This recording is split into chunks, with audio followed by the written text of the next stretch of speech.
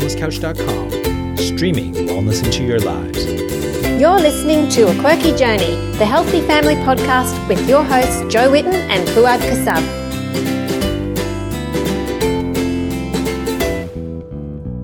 Good morning and welcome to another episode of A Quirky Journey. This is your host Fuad Kassab, and with me, sitting in her car overlooking the most beautiful sight on the planet, is my good friend Jo Whitten. Hello, Jojo. Hello, Fufu.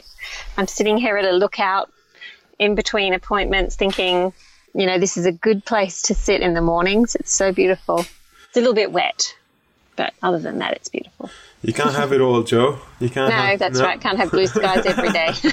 That's how we get such green grass up here in rainforest. All the rain. No, it's lovely. How's things for you? Really good. Another week has passed. It's funny. My friend the other day said something to me. I'll mute this. He said to me, "My God, I feel like I'm having a deja week," and that cracked me up. I was like, "Deja week is the best." I thought it was hilarious. So I'm kind of looking back at this year and thinking of how I haven't had a deja week for a long time, ever since I quit my corporate job. Yeah. All thanks to you, Jojo. No, don't say that. It's not all thanks to me. Well, you enabled me to be able to have this life where I can work on these amazing things with you. So I love it. So that's good. It's mutually beneficial. Jo, can I ask? I give you a lot of difficulty in your life, and true. I'm always annoying you, and I'm always challenging you, and frustrating poking me and prodding me. Why do you put up with this? I don't know. I don't know. You should look into this. I'm hoping the answer is because, even though I am a bit difficult, it helps you grow as a human being. But if that's not the case, yes. then that is I don't want to put true. words in your mouth. That is very true. But if you only ever poked and prodded me and told me off and told me to get with it and stuff, then I might get a bit discouraged. But You're also very encouraging. So, you also are a very big support to me. So thanks, Jojo. Same to you. So it's the same. I feel constantly supported and annoyed by you simultaneously. Yeah, exactly. Yeah, so it's a good balance. It is. You need when you make something sweet, you need a little bit of salt in there to just bring it out. Yeah, a bit of bitterness. Just kidding. Yeah. A little bit of tanginess. And here we are. What has it been? Almost 2 years of working together, Jojo. Yeah. And, our friendship continues to grow, and we're definitely... We're both learning. And definitely. So this is just a small thank you from me to you for... having afforded me this beautiful life that I live now, in which I can live in service to other people and to get over my own ego and my own selfish desires, and to actually have my life benefit other people for a change. So thank you, Jojo. Well, you're so welcome. And a big thank you from me as well, because, before you started helping me, I was so overwhelmed and stressed out with such a big workload and trying to do it all myself, like us mums often do. The homeschooling, the kids, the constant taking kids everywhere, plus having a home business and trying to run everything yourself. It's just can do your head in. So to have someone to support you and back you up and push you further is amazing. So thank you. Someone once said to me, you walk faster alone, but you walk further together. That's right. And I feel I'm walking faster and further with you. So yeah, me too. It hasn't slowed me down in any way. Except when I have to deal with you're like, I'm like, all right. Okay, Jo. You have to put up with my moods sometimes. That's all right. I signed up for that. I live with 3 girls, so I know what it's like. That's right. You're used to working with women now. It wasn't a surprise when I came into this. So love it. Yeah, we've had a big week. A close friend of ours the beautiful Lynn has passed away after a my next door neighbour. I don't Some like. of you might remember her actually, because when we first moved into our house, we've often talked about the beauty of community and having a close-knit community and how important it is to support each other in your community. And when we first moved into our house, she came over with this beautiful big pound cake, and her husband came and helped move all our furniture in and moved our big new Falcon oven when I got that. And if my husband's away, her husband will just come over and take all my rubbish to the dump, and without asking, he'll just take it. And, it's just that kind of community. And she was kind of the heart of it felt like. And such a beautiful soul, and just always smiling and happy. And what I'm really missing the most is having her just drop by and taste my food.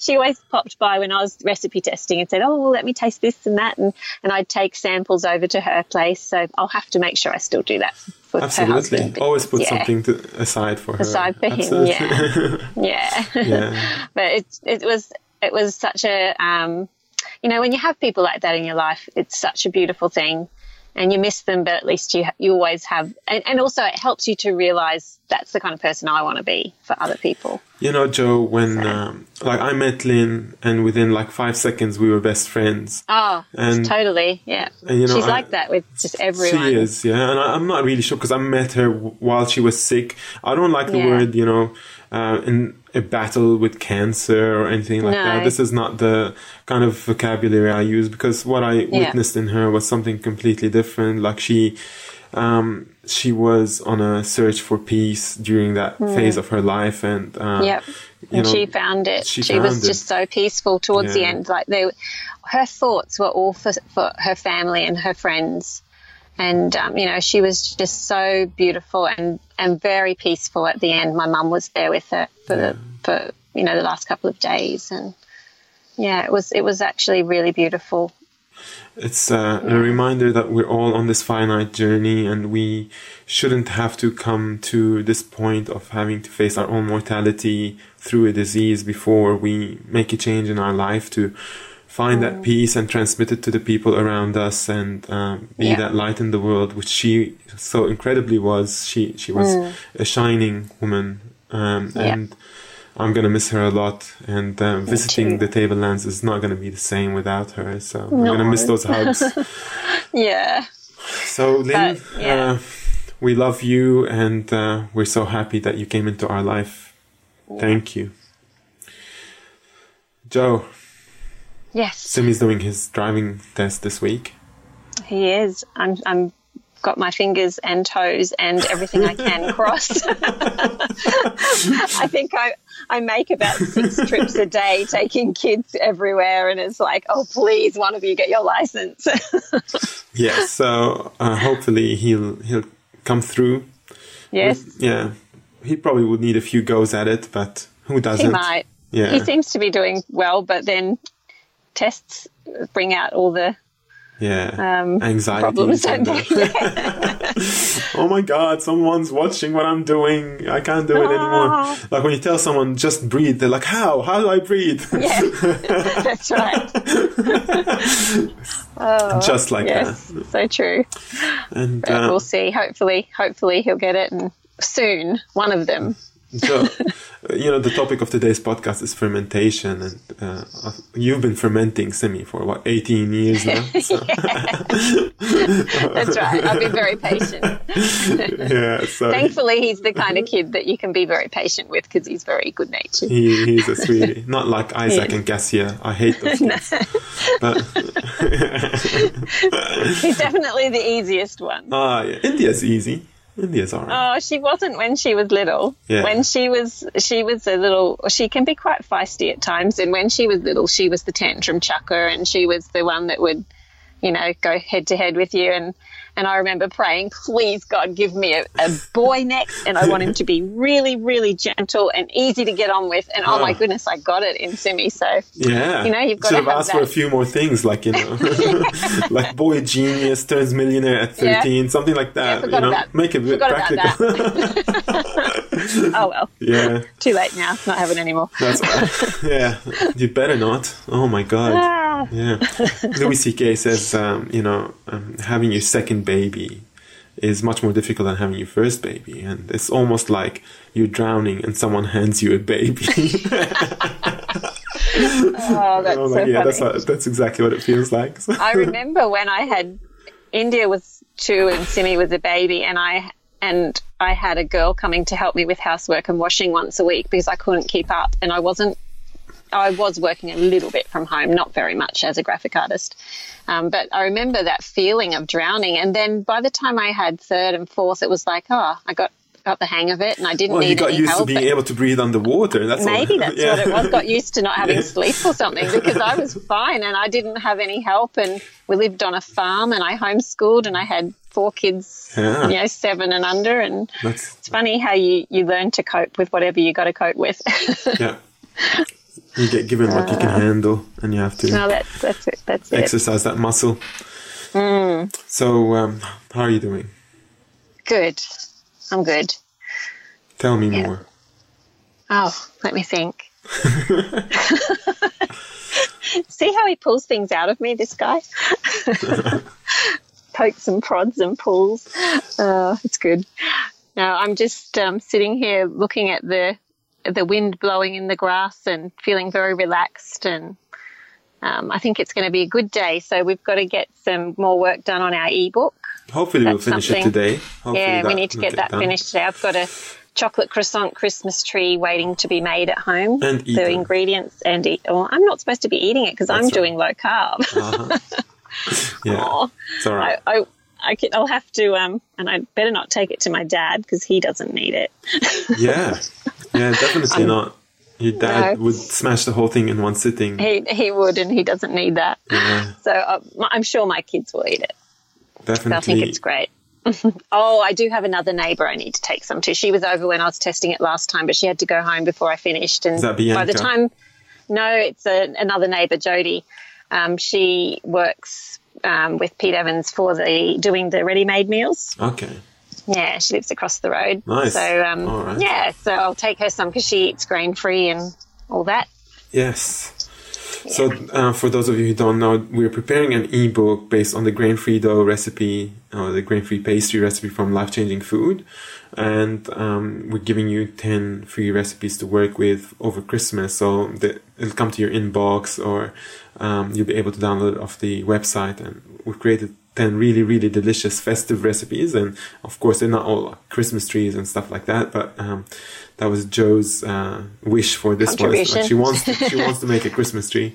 So well, there's been one going around on Facebook probably for over the last few years. Every Christmas, it's like puff pastry and Nutella. Yes. And of course, people go, "Oh, I'll make it because it's Christmas." But hey, if you can do a healthier version, why not? And it's very delicious. Why don't you use like some dried sour cherries or something like Christmas tree decoration? Baubles. Yeah. Oh, there you go. Would they go black in the oven though? I'll put them afterwards. Yeah, that's not a bad idea. That was a stupid idea. Just hey, you can't judge a brainstorming session, Joe. Like, you just throw ideas out there. What about those, those hoppers sprinkles that are supposed to be, they're naturally sweetened and naturally coloured. I don't even know what they are.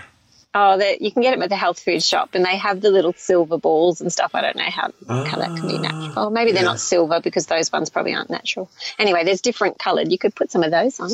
Okay, well, there you go. See how you go. We need to get this ebook done, so maybe if there's no time for it, we can just put that as an idea. Yeah. And we've had a good week. Thank you everyone who got the message about the Solid Techniques pans that we're selling on the website, which we started selling. There was we sold out of all our pans, so we had to get a fresh batch in. We didn't anticipate your demand for them, but we should have, because they are amazing cookware. Yeah. And, they've gone crazy. So I think everybody's saying, "I'll just buy myself a Christmas present." Yeah, why not? Yeah, I agree. Awesome. So this is going to be a present that lasts for the rest of your life. So just wrap it up, put it under the tree, and put "From Anonymous." That's it. And then nobody will know that you bought it for yourself. just or own it, or own the fact that you know you bought yourself something nice that you want to work with. Yeah, because I feel like most of our time is spent in the kitchen as parents, looking after our own food and our kids. So we spend may as so well, much time there. Yeah, like have really good things to work with. Because, if you're going to have to throw this stuff out all the time, then it's problematic. Like, I know from being a chef in a commercial kitchen, you just got good tools. Like, people have had their chef's knives for 20 years, I worked with a chef who had sharpened her knife from a full chef's knife to a paring knife. It had gone... Yeah. My mums are like that. Yeah, they just become so small after sharpening for so very long. Thin. Yeah. So, Solid Techniques is one of our sponsors, and we love their cookware. They're non-toxic, non-stick after you season them, and they have a multi-generational warranty. I can't get my words out today. You're just so relaxed. I am. So we are offering you 10% off Solid Techniques cookware. If you go to our website, quirkycooking.com.au/solid, you'll be able to see our cookware range. We also have Living Synergy nut milk bags there now, which is really cool. But Solid Techniques, you can get 10% off if you use the coupon code 10QCP. So that's 10QCP. And we'll have this as an ongoing offer, hopefully, for you guys, because we want to make this affordable and help you get rid of all those Teflon-coated cookware out of your home. We recorded a podcast with Mark Henry from Solid Techniques. I think it was 2 podcasts ago. So make sure you listen to that and understand what these guys are about, because they're amazing and they really should be supported. Definitely. Yes. Wow. So we've got another week coming up. How long before we get to Echuca, Joe? That's the 4th of December. So what's today? I can't even remember what date it is today. It's the... let me see. I'll check for you. 17th of November. Yeah. What, 3 weeks? So we've still got... 1, 2... Oh, no, only... 3 weeks. Just a bit over 3 weeks. So if you are an Echucan, make sure you come and... is that I am. Oh, yeah. I haven't been there for a long time, so I don't know if I count as one still, but hey, I'm still going to have fun going back to my roots. Yeah, well, Joe was born in Echuca, and the town hasn't recovered since, so we kind of trying to go in. Hey, they're excited that I'm coming back. Maybe to break the spell. Oh. Sorry, I'm being silly today. That's okay. But, you are.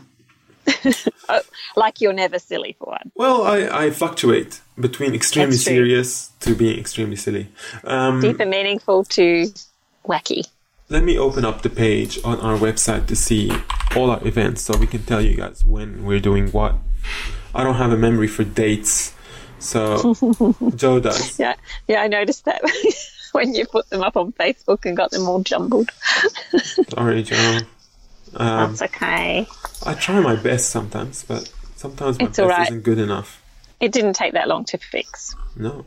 All right, here we go. So, Monday, the 4th of December, between 7 p.m. and 10 p.m., we're in Echuca, Moama. What's Moama? Is that like a suburb in Echuca, or is that what? No, it's like over the border. So together, they're sort of like twin towns, but one's on one side of the border, one side of the river, one's the other side. I think that's right. Oh, correct me if I'm wrong, guys. Right. But yeah, it's right on the Murray River, which is the border of Victoria and New South Wales. Wow! So can we get some like pink salt from there, or we maybe could get some Murray River salt? Yeah. Is that what you mean? Yeah. Isn't it pink?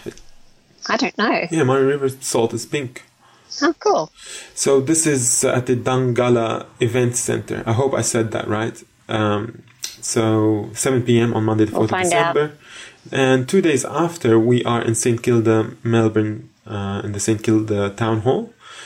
Wednesday the 6th of December, 7 p.m. to 10 p.m. session. We travel to all these different suburbs and cities to bring the message of whole foods and whole food cooking and healing through whole foods to all our followers who have bought the book and people who've been following Joe for years and years and years and are keen to get a bit of inspiration and education on how to feed themselves a healthier diet and how they can cook better for their families and how to make things simple at home and to look at alternatives to eating things that you might get from the supermarket. And it's a really fun event and also brings people together. A lot of people go there and they leave meeting new friends and making and so it's a really beautiful community event. Make sure you go there because you sort of will be able to see people within your community maybe that you didn't know you had such commonality with, and that will allow you to have a larger tribe where you live. So it's a cool way to meet people. Also, for those, in our travels, we meet a lot of parents who have kids that are struggling with changing their diet or health issues or anxiety or different things. And they often say to me, I would love for my kids to talk to your kids. Well, my kids are going to be with us on these classes in Echuca and Melbourne, and they absolutely love chatting to other kids and will, they'd love to meet your kids. Bring them along. If you've got teenagers that need a bit of encouragement to eat healthier or to know that there's others that have been in the same boat as them that have struggled with their health and struggled with anxiety or OCD or, the different things that we talk about, gut health, getting onto gaps, all these things, there's some teenagers there that can talk to them and be a friend to them. So bring them along as well. And bring the blokes. I I need some a little bit of masculine energy in the room. I won't have Mr. Quirky there because he doesn't like crowds, but bring your blokes. I don't think Mr. Quirky qualifies as Mr. Quirky. No. I think he has to attend at least one event before I give him that badge of honor. So until he does, tell him, let him know. I don't think he cares. No, he's like, I don't want to be Mr. Quirky anyway. No. Well, that's good because, it's... He does his kayaking. He hides away. Hides away. So he wants to be in nature. He doesn't want to be in a room with 1,000 people. That's true. That's very true. Yeah. He'd much rather be out on the lake. Yeah. So fair enough. Fair enough. As long as he brings a bit of the lake peace back home with him. Yeah, all good, that's right. Yeah. He always does, actually. Yeah. You notice the difference when, isn't it amazing when you can just get out in nature, the difference in your attitudes? You just feel so much more peaceful. Well, I think the word nature says it all. Like, it's our nature, Yeah. So we got to go out there and get in touch with our nature, which is a peaceful nature. When we are domesticated and kept within 4 walls and feeling we don't get enough sunshine and fresh air and we always see our straight lines and 90-degree angles and none of the complexity of the natural environment. Our brain switches to a very, very different state, and I think it's really important for us to discover what it means for us to be in nature for a prolonged period of time. And a lot of us don't even spend more than minutes at a time in nature. So it's a call to you guys. If you get a chance to do any kind of activity, try to make it outdoors. Try to be outdoors when you can during the day, especially during the day. Nighttime, it takes a little bit more courage to be outdoors. You have to build up to that. So it's beautiful. But if you insist on being indoors, well, come to St. Kilda or Echuca to our event. We'll make you feel at home. Don't you worry. We'll sort you out. I have no straight lines or 90-degree angles on me. No, definitely not. So, Jojo, do you want to tell our listeners a little bit about our sponsor, Weleda? Sure. Well, we have a beautiful sponsor, Weleda, which many of you have heard of already, who make gorgeous body products that are non-toxic, no nasties. It's difficult to find things on the shelf in a shop that don't have nasties in them these days to put on your skin, because we all know that whatever you put on your skin, you're basically eating. It's going through your skin into your bloodstream, and you just need to be really aware that toxins can enter your body that way. So we always have been trying to use non-toxic body products, and when we found Weleda a couple of years ago, We were just amazed by how beautiful it was, and it's all organic, biodynamic, plant botanicals, and just harvested at the peak time of harvest, so that everything is just at its best. And we find a lot of benefit in trying the different formulas, I guess you'd say. Just trying a variety. They've got such a big variety in their range, so you don't need to get stuck on one thing and always wear rose, although I must admit I am quite addicted to the rose range. But I was thinking about it today, the pomegranate, and it's so beautiful. It smells amazing. It feels amazing on your skin, and we find the eczema range really good. A lot of you have asked about that.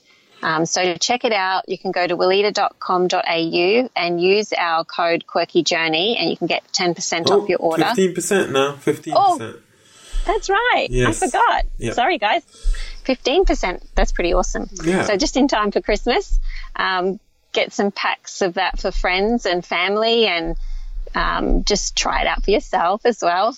And you'll find that you'll notice a difference in your skin if you're just feeding it really good stuff. I've been using the sea buckthorn lotion and body wash, and I've been loving that recently. So that's been I need awesome. to try that one. I haven't You tried haven't? that You one. should try it. No. You should definitely try it. It's awesome. I will. And Sophie does the best with it as well. It's keeps her skin really, really soft and stops her from feeling itchy and all that. So even though it's not really meant to be for like eczema or itchy skin or anything like that, but it seems to work. I mean, that's not what they advertise it on the label, but she does really well with it.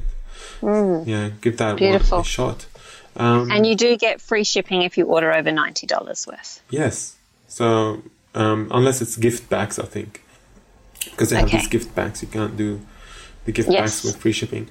I also wanted to mention Brisbane. We're going to be there in February. I know you guys are procrastinating to book, so don't do it. Because it seems like forever away. Yeah, just book now. Book now and commit to it. And when the time comes, you'll be happy that you were lucky enough to have booked early. Did that come out right? There you go. Yeah. Because we usually get a last minute rush for bookings, and it's best if you book early, so that way you ensure your spot, and we don't want you to be disappointed, because it takes us a long time to organize these events and to book a city and get everything sorted for it, and the likelihood of us visiting a city again within 1 year is very, very low. So it'll take us around a year to get back to you if we do. So make sure you go and book. And we would want to see you. We really would love to see you there. Please come and visit us and say hello. What else, Jojo? What do you want to talk about? The podcast today? Well, I'll have to go soon. So, 5 minutes and then I've got to go. So, you want to talk about the podcast? The podcast is a really nice podcast today. It's very cruisy. It's with Sharon Flynn. Sharon is the owner and founder of a Melbourne-based business called The Fermentery, and she makes incredible ferments like krauts and kefirs and things like that. And she's the author of a beautiful book called Ferment for Good, Ancient Foods for the Modern Gut. And today we talk to her about her journey through life. So it's how she found herself through fermentation. She's had a really interesting life of a lot of travel, and what was it? She didn't spend more than 2 years in the one spot. Is that what she said? I think that sounds about right. Yeah. She's sort of been everywhere. After we got off the podcast yesterday, I grabbed her book and flicked through it, because she talked a lot about Japan and what she learnt about fermented foods and living in the culture. And of course, Isaac is totally mad about Japan and anything Japanese, because he's learning Japanese and he's doing really well with it. And he's got a lot of Japanese friends he talks to online. And so I found all the excerpts in the book where she talks about Japan, and I just read them all to him. And we really enjoyed it. Her book has a lot of stories in it, as well as the recipes, and it gives you that background of the food. Like, you can read all about natto and how she first found it and what it's like, and how you eat it, but it's very much told in a story form, and it's very, very good to read. So, it's one of those books that you just pick up and want to read. That's it. It's beautiful. Yeah, that's right. So She has a lot of stories in there, which that's wonderful, because we're dealing with a very traditional food, an ancient food, and this is what we're all about here. We're all about looking at the ways that our ancestors found to maximize nutrition and benefit from the food that they ate, and to be in harmony with the seasons. And fermentation is really a tool for that, and it is steeped in so much culture and history and personal stories. And it's wonderful to be able to really read that and get her perspective on it, for someone who lives their life professionally making these things, and her life is marinating in a crock pot herself. So it's and she just keeps getting better and better. She does. These things require a lifetime of understanding for mastery. So I love how the podcast sort of, it wasn't just a boring podcast about the technicalities of fermenting. It was about life and patience and learning and growing and slow living and slow cooking and traditional cultures, and not about fad diets and trendy stuff. It was about traditional foods and just the beauty of them. I loved it. Beautiful. I loved it too. Hopefully the recording went well. There was a little bit of glitches in the sound and a bit of delay. So I found myself asking too many questions and not giving Jo the opportunity to ask as many, because she had a delay, and I didn't know when she was talking and when she was not. So whenever I have like a 2-second silence, I feel freaked out. And I was like, I've got to ask a question quickly. So Jo, apologies if that happened. No, don't worry. Yeah. I felt like it was, the most important thing was to let her talk. So that's good. Yeah. Awesome. Well, guys, we'll leave you to the podcast. Enjoy it. If you enjoy this podcast, please give us a 5-star rating on iTunes. It will help other people find us and to tune in. A lot of people don't know about us, and they don't know about A Quirky Journey. And if this has been helpful for you, it's a very simple way to spread the message, because the more stars we have, the more iTunes will push us up in the charts, and we'll be able to have visibility to other people. And your support is really, really valued here. Also send this to your friends. Just send them an email with the link if you enjoy it, and share it and tell them to subscribe. Just go to your podcast application on your phone and subscribe to A Quirky Journey, and enjoy the show.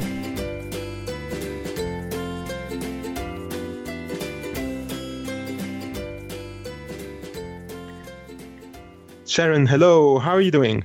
Great. How are you? Fantastic. Thanks for joining us. Hi, Sharon. No worries. Thanks for having me. Hello. How are you? Good to hear you. Wonderful. Sharon, we're super excited to have you here. We've had your book with us for many, many months now. And we've been meaning to get you on the podcast for a long time, ever since we met you, actually. So it's really wonderful to have you here finally, and to be able to have this conversation. Before we... Good to hear your voices.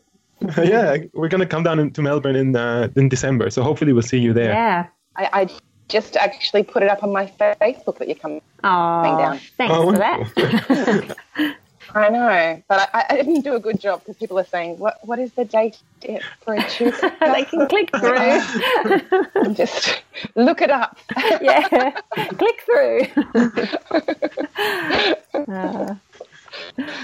Sharon, before we get into the details, just let us know, what did you have for breakfast today? Oh my God. Surprise question. I have had a few slivers of panettone. Wow, I kept thinking I wasn't going to have any, so that the slices are very thin. You know what I mean? And then I kept going back for another. There's a certain. And then I just went for a chunk. Yeah. You can allow yourself, like anything that's less than half a centimeter is not really eaten anything. So That's right. Well, my trick is. So basically, then I haven't had breakfast yet. What do you usually have for breakfast? Oh my gosh. It's been agreed in the last couple of days. So I've had, and that was like seasonal fruit, apricots, and anything that's in the bowl. And if it's really cold, I do like miso soup, a bit of natto and some rice. But I'm not a routine person. I love to have variety. So. We can certainly see you're not a routine person. Reading through the introduction of your book, you're a globetrotter who likes a lot of change and excitement in your life, and it seems like you've had an amazing life of travel and exploration. Can you walk us through a little bit about this amazing life that you've had and how you came into fermentation? Okay. Well, thanks for saying it's amazing. When I say not a routine person, I just can't stick to routines. It's not that I'm really an interesting person. It's just I need yes, you are. I need to change things up a lot, you know. And that's probably how my life has been, because I'll look at something and go to the next thing. And when it came to fermenting, I did stick within the boundary of it. Do you know what I mean? With food, the next thing was always something fermented. So that turned out good. I was an army brat, so we moved around a lot with my dad, never living in the same place for more than 2 years, really, the same house. And then one of those postings was to Malaysia in Kuala Lumpur. That was really big in my life as far as food is concerned, because we had amazing food over there. And when I got back, I went straight off to Denmark as an exchange student for a year. And that was pretty much the beginning of fermenting, because I lived out in the country and they had an old cellar and a cold room, you know, where you'd keep food instead of a refrigerator.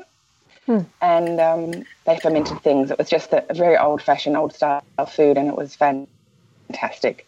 Initially, I thought it was off. You know, everything was something wrong. But then I learnt it was very good. And when I got back, you know, just went to finish school and started uni, and then went to Japan and stayed there for ages.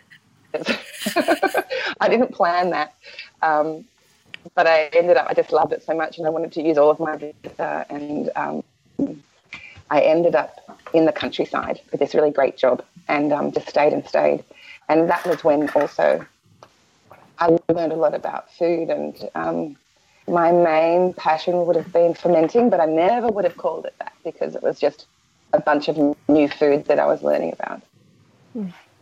Sounds I feel like I'm going on a monologue. No, that's all right. Wait. I mean, it is your story. We want to hear your story.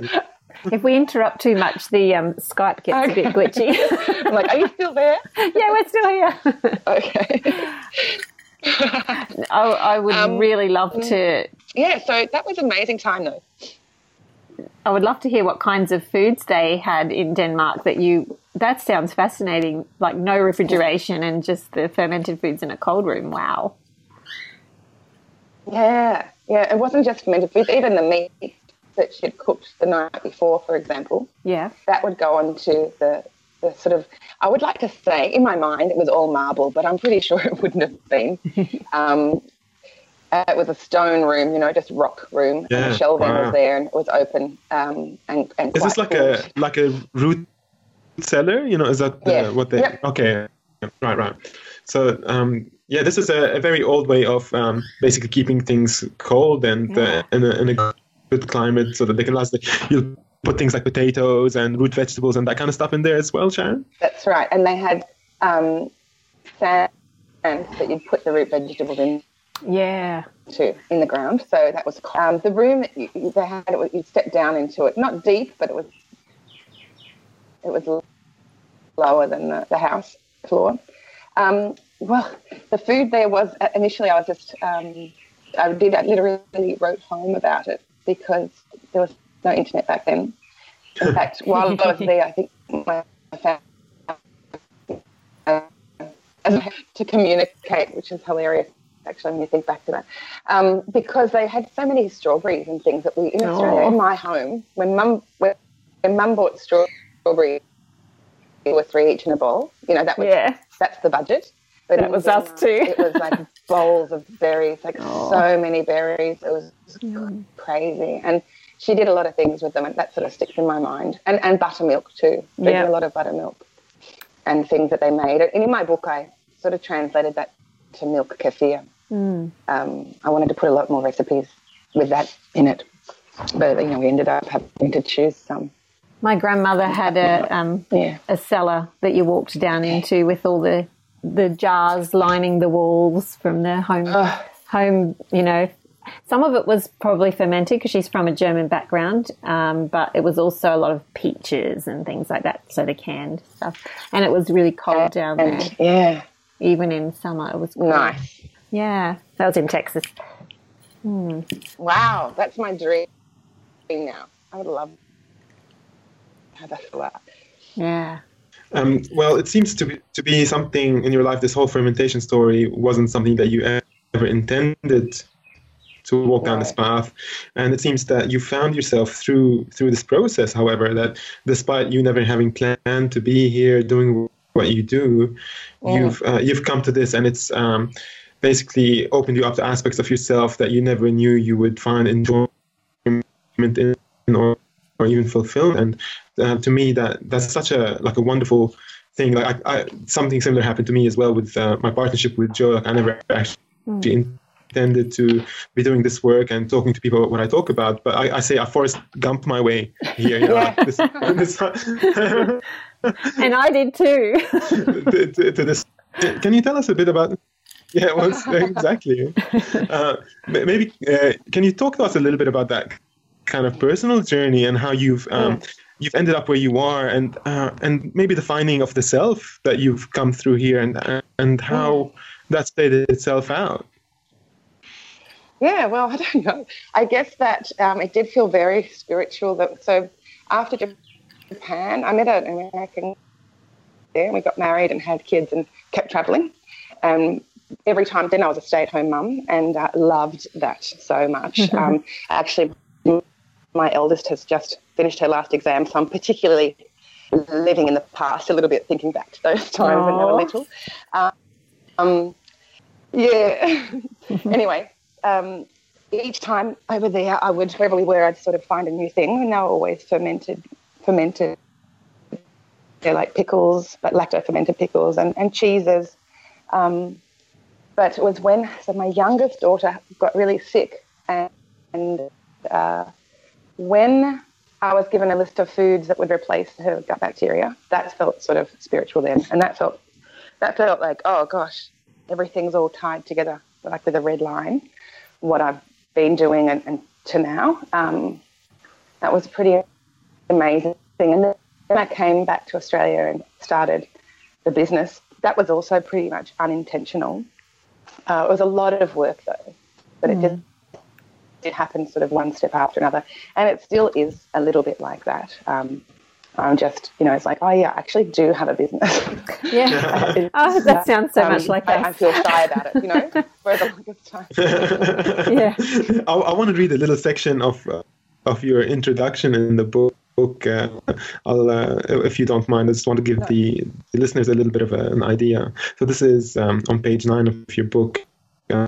And I'll skip through a paragraph. In one part, you write, the ball was rolling and I wasn't even pushing it. In fact, I needed it to stop because I had no idea how to upscale. And then I look back in awe of that period of simultaneously working part-time at a school, solo parenting my kids, making and bottling up my ferments at night, and delivering on weekends between drop-offs to choir and music. But I'd started a small fire. I'd wake up with burning excitement, movement in my heart, and a head full of thoughts, plans, and dreams. It was also exhausting and a time of uncertainty, but I had created something, and I loved every second of it. I also felt I was doing important and work. So many people just starting to learn about gut health and bacteria imbalance, and I truly wanted to help them. What a beautiful way to express that time in your life and to condense it into that sentiment. And I can't believe I wrote that. You're like, wow, this is really well written. Whoever wrote that's very awesome. Quite personal. So you found your way into this, and it kind of seemed to unfold on its own because it was aligned with your path and purpose and the need of your life to express in that way so that you could help yourself, your family, and the people around you, and maybe give you a little bit of, to get rooted into your own life in a different way. What have you found in fermentation? As like you were a nomad in the first part of your life, and then there was this switch to finding roots within this craft that you have. Can you talk to us a little bit about? Yeah, gosh. It's been pretty amazing, actually, because you're right, that did plant me, and it gave me, in the first stage, people who would come and loved what I was doing, and we made friends or some kind of relationship through the food. And then I also made connections with people in the stores that I was delivering to, and a mutual respect for each other and our work. And then through that, I've met all my people. People who love food or love the environment or want to change the food system in a way that recently I was with a friend who's not in food, and I sat there and I was like, oh my God, what do we talk about? I totally understand that. My foodies, yes. I was like, I can't keep talking about myself or what I'm interested in all the time, whereas when you're with other fermenters, you're right in there. You're able to indulge in that together. I've never had anything like that before, other than perhaps baby group when I had my first babies. Just one, because after that you kind of don't want the brand new mums, you're past that. You don't want to talk about nappies and feeding all day. You're like, come on, this is easy, get over it. But it is true, you really do connect with people. So it's been amazing. And and the other thing, I think, when I first started, I was quite far outside of Melbourne, and I'd never lived in Melbourne, and I didn't have a great impression of it, actually. I didn't want to live here at all, but I was delivering, to people's homes and seeing all kinds of lovely neighbourhoods and going into their home. Some people I still haven't met. They left their key in a hidden spot, and I'd take the ferment, put it in their fridge, take the cash, lock their door and go. A couple of them came and worked for us when they couldn't afford it for a while, and made all these really unusual friends. And then also I would drive to stores as we grew and deliver to the shops all over Melbourne. And I got to see Melbourne, and that's how I got to find the neighbourhood that we live in now, pretty much. And I feel like I know people all over Melbourne, within a very short time. So that's also the way to, I guess, if you've been a nomad, it's very easy to leave a place when you don't know that many people. There's not a lot to lose. You're like, okay, I can leave, I could go to the next place. It's not that hard. But now, I mean, I don't know where I would go that would be better than this. You've put your roots down now. I mean, it helps that I met someone. It does help. Who is from that helps too. Well, that also was something that was bubbling away in the kitchen while you were doing That's true. So this is your business partner, now your life partner, and the person who you were working with on the fermentation, and so this is it's such a wonderful story to read. People to have a read of the introduction before they get into the recipes to get an idea, because I love your book. It's such a beautiful story of an individual's life, of finding this kind of this purpose and having things fall in place for them, and it kind of looks like a crazy ride for you, completely unintentional, and it just got you to the most beautiful place to make these smoked jalapeno sauerkraut, which is I think it's the best thing ever. Last time I came to Melbourne, our mutual friend. You were staying. Sorry. Yeah. Can you hear me? No, I was going to say that. I was going to name the audience. You go ahead. Yeah. Go ahead. No, you tell I was the just story, going to say that the first time we tasted your smoky jalapeno sauerkraut, we were just like, what is this? Why have we never had this before? So Lordy, of course, sent us both home with some. And then the next time I went to Melbourne a few weeks back, she sent me home with 2 more jars. She's such a sweetie. So Lordy's a mutual friend of ours. This time to Melbourne, I'm going to pack it with jalapenos. I think I better send you some.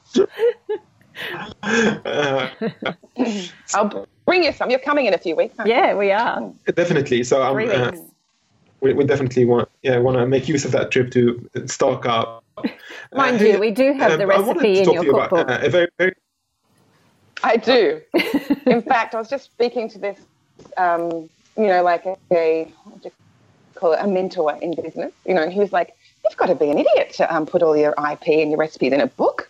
And I was like, oh, no, that's the whole point. My point wasn't to start a business. It's, to spread the word. Yeah, I love it. Delicious ferment.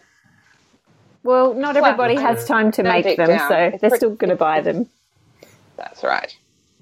There's a little bit of confidence in there that's saying, you can do this, but, I'll do it for you. Yeah. You're like, But we love that too, not just out of pure laziness, but to know that someone is making such a high quality product and actually is on a mission to influence the world positively, have their life be an expression of positivity. We want to support people like that as well. So there's that aspect too, where you go like, we want to have this product in our kitchen because we just want to make sure that whatever work that you're doing, you can continue to do. And this is, I think, the beautiful way this new economy is emerging, one where we're putting our money towards the people whose causes we believe in. And this is our entire business is based on other people and what we do and coming in to support us, Sharon. So, you give to them the gift of a book or something like that, but they also give in return, and it's just a wonderful thing. But I wanted to talk about Sandor Katz and your time with Sandor Katz. Oh yeah. Maybe can you tell us who he is for the people who don't know, and his significance in our days now, like what people have learned from him and what he's brought to the world, and what your personal experience was when you went and mentored him. Oh, that's a lot to talk about. I'm always surprised when I do a workshop and people come and to learn about fermenting from me, and I bring up Sandor Katz and I'm like, who doesn't know Sandor Katz? And a lot of people put their hand up and I'm like, what? Oh my gosh, I'm so offended. How can you not know? Anyway, he is a wonderful, gentle human who really pretty much was one of the instigators for the whole fermentation revolution, I guess, or what would you call that? Bringing it back into our vocab every day. And he would have started this early 90s, I guess. And when I was living in Seattle, I had started this sourdough project, and I heard him on the radio or something, and then I ordered his, back then it wasn't a book yet, it was a zine, a magazine. Mm-hmm. And I got hold of that, and then he went to the local college. It was a naturopathy college, and I saw him there. But who was I? I didn't know that I was going to get into this then. But I loved his book. I loved his voice in the book. And I always called him Shandor in my mind because I had a friend called Shandor from Hungary. Mm-hmm. And then later on, I applied for an internship, so that would have been 2015, for people who are fermenting as a business, and I got in. So I went over there. He lives on just outside of an intentional community, and he started fermenting because of that intentional community, and they are in the middle of nowhere, pretty much off-grid. Mostly the people there are HIV positive or seeking refuge from the world in some way, I feel. And they were growing their own vegetables, and they had too much, just as you do. And, in the world, in our world anyway, we have lost sight of that, actually, that a season is full of abundance, and then you preserve and you live a little bit meekly, and then, there's abundance again. But he found that with abundance, he needed to preserve that and started fermenting. And because where they were, there were crocks and empty things lying around, apparently. And that started his fervour. He calls it fermentation fervour. And he wrote a book about it, and it just grew. And so for him, definitely snowballed. He's won a James Beard Award, and he's internationally renowned now. He doesn't have a business in fermenting. His business is talking about it and letting other people talk about it. The internship that I went on was amazing for me in a couple of ways. Firstly, because I'd been, steeped in this thing here in Australia, and with my kids and Roger, who'd come along and making this business, and then I got to go over there and just stop for a second. And everyone in the room was very similar, not similar to me, but were in time. But more than the fermenting, I think it was seeing people in this intentional community. It really moved me. How peaceful and slow life could be, and that's how life should be, really. That hasn't left me, actually, that impression. I want to ask you about the title of your book. I want to clarify. Is it ferment for good or ferment for good? Is it a noun or a verb? Ferment for good. All right. It's a verb. Yeah. and can you explain to us the reason behind the name and what the significance and meaning is for you? What you mean with that statement? You're right. It has it can be read a few different ways. Well, I think it's sort of self-explanatory when you think about my story a little bit. It's fermenting for your inner good, for your gut health. And for me, it was for my daughters and now for the rest of the city. And then it's also for the goodness of your soul. I think it's there's something very connected about the process of fermentation, and it's grounding, and it's a slowness. These days everything just happens so fast. I'm noticing now, we do mail orders on our website, and the receipt, when you click buy, it says 7 to 10 days on it. But people will email me 2 days later and say, "Hey, where's my book?" Yeah. Like, whoa, I'm not Amazon. I am for people business, trying to do a lot of things. And people want things straight away. And I've said to them, when you make about your sauerkraut, actually it only takes 5 minutes when you think about it, 5 to 10 minutes if you're fast. But you have to wait for 6 weeks or 2 weeks. And there's something about that I think is good, that we need. Yeah. That simpler. I have a friend who's a winemaker. He was making this Pinot wine, and he had maybe 8 or 9 liters that were just spare, and he put them in a demijohn, and he put them to the side. And he said, "Oh man, awesome! Like in 5 years, I'm gonna have really great balsamic." And I'm like, 5 years, and I like this. And how excited he was about something that was going to take 5 years to happen. I'm like, how about 5 minutes? Let's go to the shop now and get some balsamic. And just the weight of that statement really fell on me, just to have a reminder of patience, and to be reminded that, instant gratification is just a habit that we've taken on board, and that the pace of our life is much larger than the day-to-day that we actually believe it to be. And it really set me back to this kind of introspection within myself, to look at all the areas in my life where I rush a lot, where I push myself too hard to actually get results or gratification or whatever it is, immediately. And I think there's this kind of contemplative, meditative aspect to fermentation, where you sort of put it and you trust that it's going to come out right, and you give it its time, and you don't do anything to it, and you just check in on it and make sure that it's going well. But other than that, you have to allow life to take place, for it to unfold. Have you found that that sort of has slowed you down as well? Like, and what's your how were your attitudes progressing as you went deeper and deeper in the experimentation world? That's a nice point. Yes, definitely.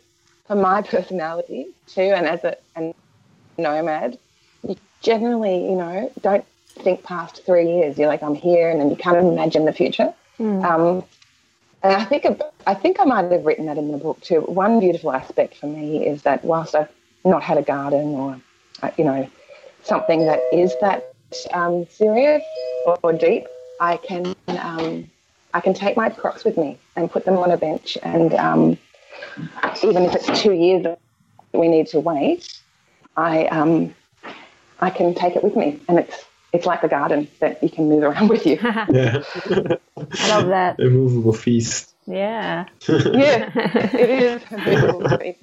It's a movable garden. Wonderful. Maybe let's start talking a bit about the book and the categories of fermentation that you cover, because isn't fermentation just like kraut and kombucha, or what else is there? Oh my gosh. I really love the long, slow ferment, like soy sauce and fish sauce, and I think that's what is going to float my boat over the next little while. Longer things. But, of course, you've got all your vegetable ferment that you make pretty much dry with salt, and the liquid comes from within the vegetables. Then you've got your brine vegetables, where they're a dryish vegetable, and you pour salt water over them to ferment like that, and using the lactic acid bacteria that's on the vegetable to ferment it. Wine, of course, there's a lot of natural wines too that are becoming more widely available. And fermenting actually has opened my eyes to a lot of, actually natural processes and how things are made, and how they've been sort of bastardized a little bit by large-scale manufacturing industry. The need to go faster, cheaper, make more. Yeah. So I do enjoy a natural fizz in a drink now. Yeah. I think about it a little more carefully, because it's not regular you get that. And so water kefir, I think it's maybe because our water kefir as well, we've decided to license that so that we can keep the natural sparkle.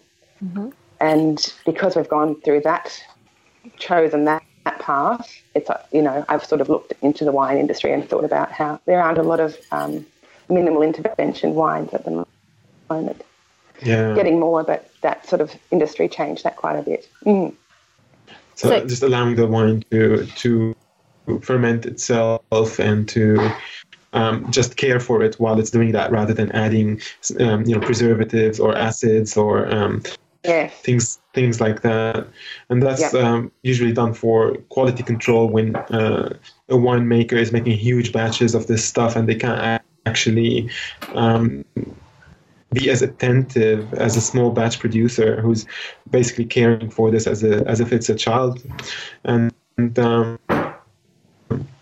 use of the soy sauce, like what's the time frame of creating an aged soy sauce before you can sort of call it a high quality sauce? I would say 2 years. Yeah. So I remember watching this show called The Chef's Table with this Buddhist nun in Korea. She lives in this monastery up high in the Korean mountains, and she makes these amazing kimchi's and soy sauce, and hers like something like 20 years worth of fermentation goes into. Wow. And that is just staggering to have that kind of slowdown in your life, and to have to go like, well, 20 years, I might not be here for it anyway. Anyway, but I'm going to do it regardless. And it's sort of like that Chinese proverb, which I love. It says, the best time to plant a tree was 20 years ago, and the second best time is now. Yeah, and, that's right.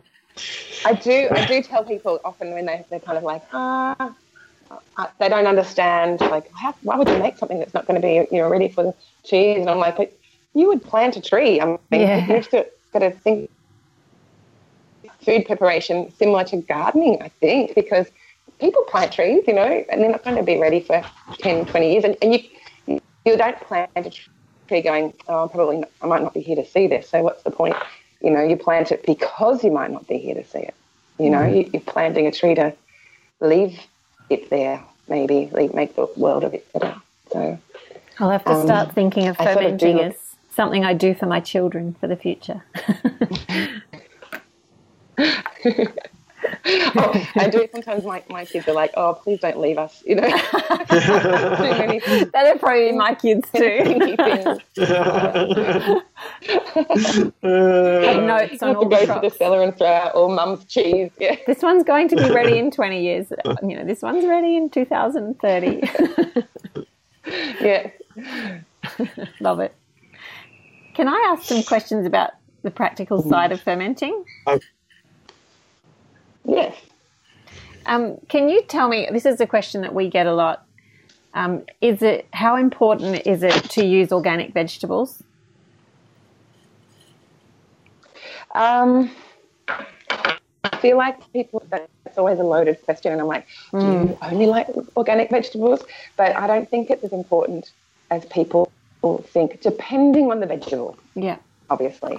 So a bunch of carrots from Coles, that's been months in getting there, and whether it's organic or not, still has been months in getting there. So just know that logistically, those organic carrots in Coles have not come direct from your local farmer. But then if that's all you've got, if Coles is all you've got, then you'd definitely want to get those organic carrots there over the other ones sitting there. For me, at the fermentary, we have two big cabbage farmers nearby. Actually, we have three. And one of them, obviously, I prefer to get our cabbages organically grown. Yeah. But the one nearby is minimal intervention. And I've learned a lot about the soil and caring for the soil over the last... Actually, your soil and your gut, there's a correlation. I sort of treat them the same, Yeah. That guy has said, now and then he'll need to spray something. But what you need for cabbages is very mild and always gone. So we've had the cabbages tested and there's nothing on them by the time we get them. Yeah. I mean that early on and I was like, I don't know. But actually for sauerkraut, I've read a lot of different people who sell starter culture saying that you need organic and otherwise those pesticides kill all the bacteria. It's just not true. It's not true. So otherwise I wouldn't be, none of my veggies would ferment, We've had our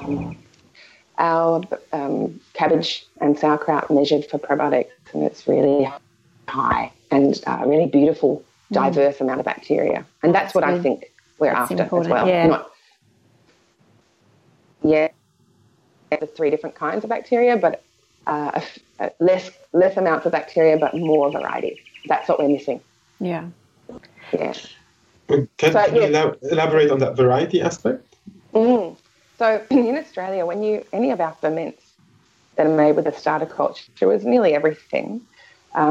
Really, the law states that we're only allowed to import it. There's only about 5 or 6 different cultures that we are importing.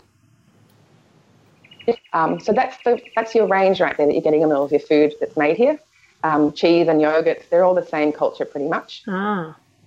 And we're putting that in our gut. Yeah. So, but our gut requires 30 to 50 different kinds, all lactic acid and similar family, but different kinds. That's what we're missing, variety. Yeah. So that's how you're going to. And originally, the fermentary little logo was fighting gut democracy because that's what I was doing at the time. We're thinking about changing that now, but at the time I was like, no, we need, the world and your gut needs a wide variety of things to have a democratic society, and there's no good and bad bacteria unless they're out of balance. And that happens easily if you've only got a few different kinds. Yeah. Well said. This is, again, this kind of dialectic, I guess, that we're putting around having to polarize things all the time. Like we have to, it's either good or bad, you know, like you have to. Yeah. If it's not organic, it's not good, or whatever. It's really, or even if bacteria is sort of out to get you somehow, and then you have to, you know, wage a war against a disease, or, you know, things like that. It's just a strange way, like, language makes us have these belief systems. Just with regards to things like fermentation and cabbage, like making, say, your sauerkraut, is there a specific season for these things, or do you find that like winter is a better time, or autumn? Like when do you prefer to ferment? It would be great. In Victoria, cabbage is growing pretty well all season. Wombok aren't. Wombok, for our kimchi, we use wombok, and that's definitely ending right now, the good times of kimchi making. I think it's definitely a beautiful time to ferment is in the winter. That's traditional. The temperatures are cool. People tend to think of fermenting as a warm thing, but with vegetables, cool and slow is really bringing out the most complex flavors. And that's good to know. It's how we did it a long time ago. Yeah. So yes, if I could do everything between June and now, it'd be great. But we don't. We make water kefir all year round. Yeah, and that's for us the seasonal flavours. That's when seasons come in. Cabbages in Victoria, they're growing all year. So we keep making our sauerkraut all year long. And we're in an old abattoir. So the temperature sits pretty cool. Unfortunately, for some of our staff are like, why is it so cold in here? And in the summer, everyone's in there going, oh, so nice to be here. But it stays cold. But the water kefir, we're doing some fun things now that we've got a bit more time as far as foraging, or I don't know what's the word, second. So there's a Yarra Valley strawberry conglomerate. Is that what it would be? A group of farmers. And they throw out about 1 million, I feel like I'm making it up, but about 1 million tonne of, is that be right? No. It's a high number of strawberries a year, a season. So half of what they grow, they throw out. Wow, why is that? What? And so, maybe it has maybe it rained and there are little pock marks in it, or they described to us a number of reasons for throwing them out. Very carefully, making the strawberries sound really bad, but do you want them? And we're like, yeah, we'll try it, you know. And we got them. And the first delivery, we just took 30 kilos and we had them here in the house. And I felt like I was back in Denmark because I was like, kids, eat as many as you like. You know, again. Strawberries. What's for breakfast? Strawberries. What's for lunch? Strawberries. What's for dinner? It was really only one evening. It was one evening for them. They were gone. I was supposed to be using them for the fermentary. But it was 30 kilos, but there was nothing wrong with them that we could see. Wow. And I asked them, you know, gosh, you shouldn't be throwing this many out. And we're not a huge company, so I don't know if I can use, is it 1 million kilos maybe? I don't know. I don't know if I can use all of that right now. But I know some jam makers. And they said, oh, no, we've already contacted most of the jam makers. It's cheaper for them to import strawberries processed and frozen from South America than it is for them to go and get them from the Yarra Valley. Terrible. No. It's crazy. Yeah. So that's a big part of what I'm learning, what I've learned over the last few years with a manufacturing business, is how broken our food system is throughout the world. Wow. That we will be importing. So how do you see these attitudes changing? Like, how do you think you can convince a business to have a smaller profit margin and support the better cause? How would that? I'd say it's actually just conversation and communicating. That woman who started her job there, and she saw this and was mortified, because I think sometimes you get so used to something that you don't question. Yeah. You just don't. It's like people are buying Himalayan salt. Everyone's buying it, and I'm like, it comes from the Himalayas, and it says on the over 1 million years old. Who do you think is getting that salt? It's not people being paid $25 an hour, highly qualified to chip away at this beautiful salt mine. It's children, of course, and then it's being shipped all over Australia and the world in blocks, and until it's all gone, it's a we totally agree on that. Resort. And then people I see when I'm talking about Himalayan salt in my forums, whatever, I can see people's faces falling, going, I hadn't thought of it. And it's like, nobody does at the moment. We walk into a supermarket and we grab it. We grab and we go. Even though, and you've been told by someone else that Himalayan is better for you, and that person hasn't looked further. And same as the coconut fad. It's just a crazy food fad at the moment. And I know as a manufacturer in this gut health food realm, we've been asked by quite a few large companies to make en masse for them. And I sort of looked into it and I thought, I looked at it, but I would have had to go into massive debt to get the amount of equipment that we needed, and we would have had to change our processes and do a few things. And, that if just say that supermarket decided to drop that line, I would be left with that debt. Yeah. And I feel like that's just a little bit of an insight to what might go on overseas with coconut farmers. Sorry. Who if you get this and you can get that. I can't seem to get it to stop. We will buy this amount from you. They want me to stop. I'll unplug it. That's all right. Sorry. Yes, we'll just take a second. I'm on a bit of a rant anyway. Go ahead. No, it's a good rant. Keep ranting.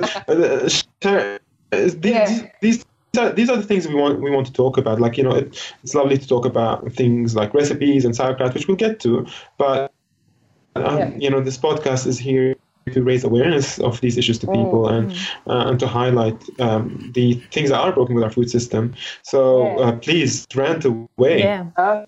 Okay. Well, it's also it's not just the food system. It's a little bit of, and it's not our fault, but it's complacency and the lack of and curiosity that we have towards food. And it's not like I'm going, everyone's crap. It's just that we haven't been trained to think like that, and we're just very comfortable. And as soon as you say to people, think about where that comes from, they go, oh my gosh, I hadn't thought. And with the coconuts, that's what I sort of start thinking, gosh, if the food fad of coconuts, if someone says actually it's not that good for you, or when we get sick of all the coconut water and coconut milk, there will be farmers that are left with debt and debilitating debt. And so maybe the farms and the land, because that kind of sudden demand isn't great, I don't think. I can't imagine it being that. No, I agree with you, because in any case, like, to keep up with that kind of demand, they have to clear maybe forests or old growth vineyards or groves or whatever it is that they're doing to plant that are monocultured, and that places a burden on the environment in itself, and then on the farmer to continue to produce. And then when the demand goes away, it causes havoc in the economy and the individual people's lives.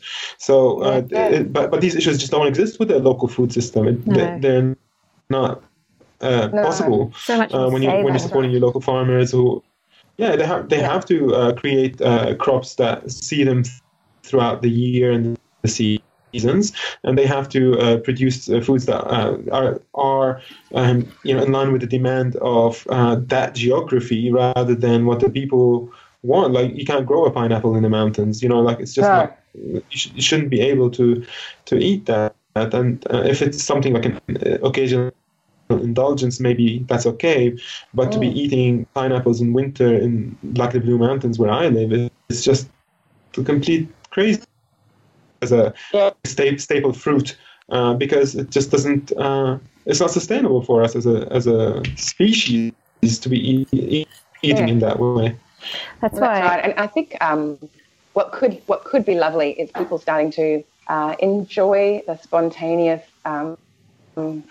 moment where you do have, if you live in the Blue Mountains and you do have a pineapple, or it is pineapple season and you do get them, and ferment them or make them into a drink, or use the peel, make the vinegar, do what you can to treat it as a precious thing and a precious time. And we sort of, that supermarket mentality has really trained us into thinking everything's available all the time. Yeah, I was in Singapore just weeks ago, just a few weeks ago. And I was looking in the supermarket. Now, Singapore is a very small island and they don't grow most of their food. And I was looking in the supermarket and I saw that the fresh produce came from as far as South America, Central America, places like South Africa, Vietnam, Thailand, Australia, New Zealand, and that's the entire food system is based on imports, and that's because they prioritize the population and the economy over sustainability within the island. So ideally, they would have been a much smaller population growing their own food and being self-sufficient with their water supply, but now they have to import their water and they have to import their fruit and their fresh food from all over the world. Even their meat has to come from overseas. And this is as beautiful as Singapore is. It's an incredible city, and it's really like one of those amazing places where you look at as a model city for tolerance and people living together from different religions and peacefully and all that. But this is a really serious problem with their food supply system. And this is endemic in all civilized countries, and they all are following suit. Luckily for us in Australia, we do produce most of our food, but Australia is such a large continent that it's kind of a bit funny to say, well, this is a local Australian product that comes from South Australia when you live in New South Wales, because it gives you that false view of locality, and it's still not local if it's come in a refrigerated truck and was picked 4 months ago. You can't call it local in that sense. In my ideal, as far as demand for Joe. Yes, Joe. Sorry, it's got a real lag on the time, so I'm having a hard time saying anything. Sorry, I was trying to put a word in a few times, but just the whole idea of the seasonal food. That's why I just love my CSA box that I get delivered each week. I don't have to think about what's in season. I just get it delivered to me. So whatever's there, that's what I use. And when pineapples are in season, that's when we eat them. And when the tropical fruit's in season, that's when we eat it. And it's not a case of going to the supermarket. Well, I do use some things from the supermarket, but I'm very aware of what's in season because of the box that's delivered from local farmers. So I love that, and having such a glut of one thing for a while, like you say, that's the perfect time to ferment that thing. So it's good. Yeah. And I wish I had a CSA box from Queensland just quietly, because I must just tell you that getting a pineapple in my CSA box. Our local area has the most variety in the smallest area of all of Australia. Really? Yeah, because we have the tropical Daintree tropical fruits. We have the drier high tablelands. We have the wetter tablelands. We have the coastal, all in a few kilometres. So we grow a big variety up here. You have to come visit. I was going to say, see what you've done now. I feel amazing. You can bring your crops and come live next door to me. Have you tried black sapote before? We have a beautiful, a great CSA here. Oh, that's good. That I'm trying to promote, and people can pick the boxes up from our porch here in Fitzroy. Oh, awesome. And it's organic. That's right. Lordy gets hers from you guys, doesn't she? Same place? It's a new startup. Okay. That's right. That's how we, one of the ways we connected. Yeah. Well, I was just saying, have you ever tried black sapote? What? Have you ever tried black sapote? Yeah, chocolate pudding fruit. No. Oh, well, that's what you'll have to come visit for then. You've got to. That's one good reason to. Yeah, one good reason to come and visit the Tablelands is trying the food. It is incredible. Sharon, can you to sort of tie up the podcast and maybe just give our listeners from all the recipes in the book, can you give us an idea of the ones that are easiest to start off with and have people I was gonna ask sort the of same thing. if they're starting to get.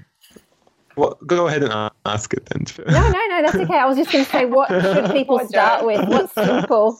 I'm used to it. No. I was just going to say, what's something that you really recommend people start with? Same question. I really lean towards a honey ferment because everybody can get honey generally. You can get hold of honey and garlic. That's a really good start and generally pretty amazing because people don't think of honey as being full of life. And the garlic brings it out in the honey and it tastes really great straight away. Or once you start that, not using garlic, but something like nectarines or blackberries. So what does that look like as a process? So it needs to be raw honey. And you can get a lot of raw honey now, thank goodness, due to conservation and demand. Yes. You know, they've stopped heat processing honey. A lot of companies have. So you just get your honey and say just in a little jar, one of those sort of jam jars that has a lid will do. And if you peel, say, 5 or 10 little garlic cloves and pop them in and pour the honey over the top. And you don't even need to worry about a weight or anything really. Just be really casual and put the lid on. And within a day or two, the honey will become more liquid. Yes. And will cover all of the garlic up. And you'll need to release the gas. That's the fun bit. And it can get quite fizzy and fizz over. So make sure you leave headroom, you know what I mean, like a gap between the top of the honey and the lid. You can't have it filled all the way up to the top. It'll ooze out and turn you off forever. But with the fruit, for example, in the winter, when I've got my summer fruits in honey, the honey taste, for example, I did nectarines just because the nectarine was going a bit soft on one side, so I quickly chopped one up into slithers and popped it in this jar of honey. And it was actually the jar of honey that was leftover honey. Do you know what I mean? I just even put it right into the jar and left it there for ages. And then in the winter with our porridge, we just would spoon over this beautiful nectarine-flavoured honey over our porridge and the blackberry-flavoured honey. Yeah. Oh, incredible. That's a really easy one. I've never tried that. Does the honey have to cover the fruit? Yes, it does. But when you first do it, particularly with the garlic, it'll float to the top and it'll stress you out. People go, oh no, mine's not working. But you just open the lid and sort of pop it down with a spoon and give it a stir, and eventually, like I've got honey and garlic that have been around for 3 years, and the garlic, or more actually now, 5 years. Wow. The garlic is quite translucent when you slice it. You can eat it raw. It's really mild and gentle. And the honey in those batches, the honey's getting low because my middle daughter is a singer and she uses that for her throat all the time. I've done that before for throat. Is there a concern about botulism or anything like that? Fermenting garlic, or is that something that we don't have to worry about? Probably, but I don't worry. I haven't worried about it.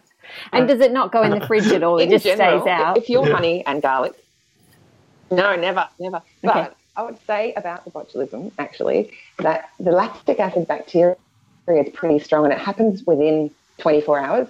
So when it comes, I know toxins can outlive things like that, but I've never really heard about any botulism problems with honey garlic ferments. I mean, I think, I am so going to try that today. It's going on. Yum. I'll take the risk. It sounds too delicious. Yeah. I've got nectarines sitting there waiting for me too. There you go. Now you'll have nectarines all winter. Oh, honey, and thank me for it. And the kids think they're complimenting me because they say, I serve the peaches up on the porridge as well, and they're like, oh, these are just like canned peaches. Like, oh, they're not. They're fermented. So much better. They're alive still. That's the difference. Yeah. Wow. So do you have any more questions for Sharon? Or I was at Cale Brock's gut movie the other night, and people were asking questions about fermenting, and they were sort of saying, if you have gut issues, what would you suggest starting with, and what is a later food that you would bring in later? So I know with GAPS, they usually say start with a little bit of sauerkraut juice and work your way up to things like milk kefir and stuff later. Is that what you would say? Yeah, I get a lot of people talking about that. In general, when I've finished a workshop on kraut making, people ask me, how much should I take? Yeah. I go back to the beginning of, this is actually food. So unless you're on a protocol and you know you are, then you treat this exactly like delicious, delicious food, and you eat it, you know, and if you have bloating, then you can go back and go, oh, that caused bloating. But I've really found that the disconnect between what we are making and it being a very traditional food that is good for you, but it's not just purely a medicine. It's just another aspect of food that's been missing from our diets for about 100 years. So treat it like something, oh, my God, thank God we remembered this. You know, treat it like a food first. If you're on a protocol, then definitely, and I have a lot of people now buying our sauerkraut juice and kimchi juice who are going through chemo or they can't digest cabbage at all. It is a very good and gentle way to start. But I actually feel like you have to have a pretty out-of-balance gut to not be able to eat sauerkraut. I mean, I think you should be able to eat kimchi and sauerkraut without too much trouble. And if you are a person who can't, you'd know it already. You'd know it. It's usually people with histamine issues and really bad gut issues that have to start very slowly. So a lot of my people that come in are foodies or trying to start their gut health journey. So I'm always like, you know what, just first, please, you treat this as another member of your food life, you know, and try and first find ways that you are going to eat it for not through this next few months because you're on a paleo diet or, you know, get excited and have a bit of kraut in a Buddha bowl and then forget about it. We've got to find ways to eat it. That's such a nice way to you know, make it look like the fad that it could be. You know? I don't want to be a fad. I'm not interested in being connected into a fad. I'm really interested in the fact traditional that in Australia we don't have this in our recipe or in our minds as like, oh, I'm having you know, some avocado on toast, a bit of jalapeno kraut. It's delicious. It's good for you too, but let's just think of it as, oh my God, it's so good. It tastes so fresh and I feel good after eating it. Yummy. Once you really start to develop a taste for it, no meal seems complete without something fermented, does it? It just doesn't seem right. That's right. Yep, that's right. It's got that tangy flavour you want. Having said all that, you know, we don't have bitter and sour in our Australian diet naturally really anymore. So that's why I'm just all about bringing that in and teaching people that it is missing from our diet and how to stay around for the long haul, not just be part of any fad, health fad, because I'm a bit worried about that. If it is a fad, it's the oldest fad on the planet. You know? Yeah, that's right. Kefir is my darling, though. I do think that, and I have seen it heal a lot of simple issues like esophageal problems and reflux and people taking Nexium for 10 years and then starting milk kefir and not taking it anymore. It's an amazing I've seen food. That, it seems to be a very magical healer, and I believe in that quite strongly, that milk kefir is the one. If you had to choose one to heal a gut, it would be definitely milk kefir for me.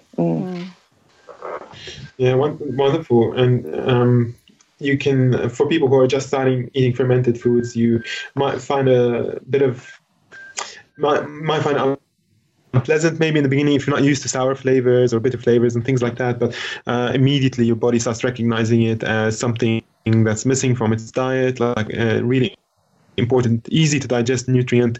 And the bacteria that comes into your body, they help modulate your immune system, they help break down food for you and digest it, they help make vitamins for you. These are incredibly important allies that we need to be eating on a consistent basis, and so important that we start including more and more of these foods in our diet and use them to accompany our meals, like having fermented foods with starches, for instance, blunts the insulin spike that may take place and allows you to regulate your blood sugar more. And it's endless. endless the amount of benefit that you get from fermented foods. Just wonderful stuff. Yeah. Sharon, Ferment for Good, Ancient Foods for the Modern Gut is the name of your book. Where can people find it? Hopefully at all good bookstores. Or you can get it from our website, or we do charge postage, but I sign the book then, and we sometimes put little things in there. But otherwise, online booksellers like Book Depository. I'd like to recommend your local bookseller, but they often just order one or two at once, and That's true. Have to go in and hassle them. Yeah. Have you found that? Yeah. With your book, are you in bookstores with your beautiful, beautiful book? Yeah. Okay. Only ones that contact I just noticed the book industry's. Yeah. Yeah. So it's a funny industry that I've just learned about too. The book's doing really well. It's gone into second print, but at the same time, I'm just such a virgin in industry. I'm like, this actually has its own politics and its own games as well. Oh, doesn't it? Publishing. Yeah. We don't worry about it. We just do our thing. That's right. And just do it. Yep. Well, what about your business? What's its name, and where can people find the products?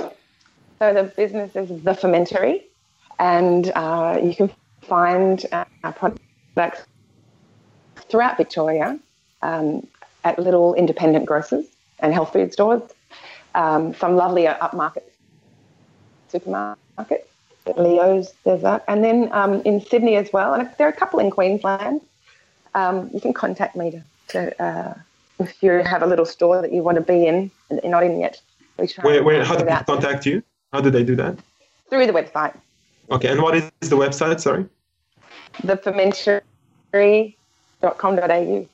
Wonderful. Awesome. Jo, do you have any finishing questions? Or no, that's good. Sharon? No, that's good. I think she's answered everything I was going to ask.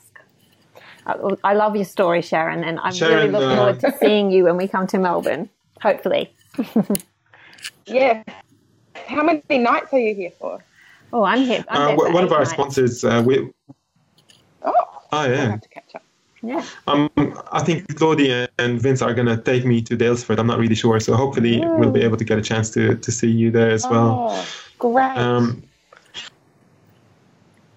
wanted to mention we have a sponsor, Willida. They make incredible body products and all natural, made from plant botanicals, and they always offer us to send some to our wonderful guests. So we're gonna send some a gift back to you at some point within the next couple of weeks. Yeah, they're incredible, right? So so we'll get some across to you, Sharon. Thank you so much for taking the time today to speak to us and to our audience, and we'll catch you in December.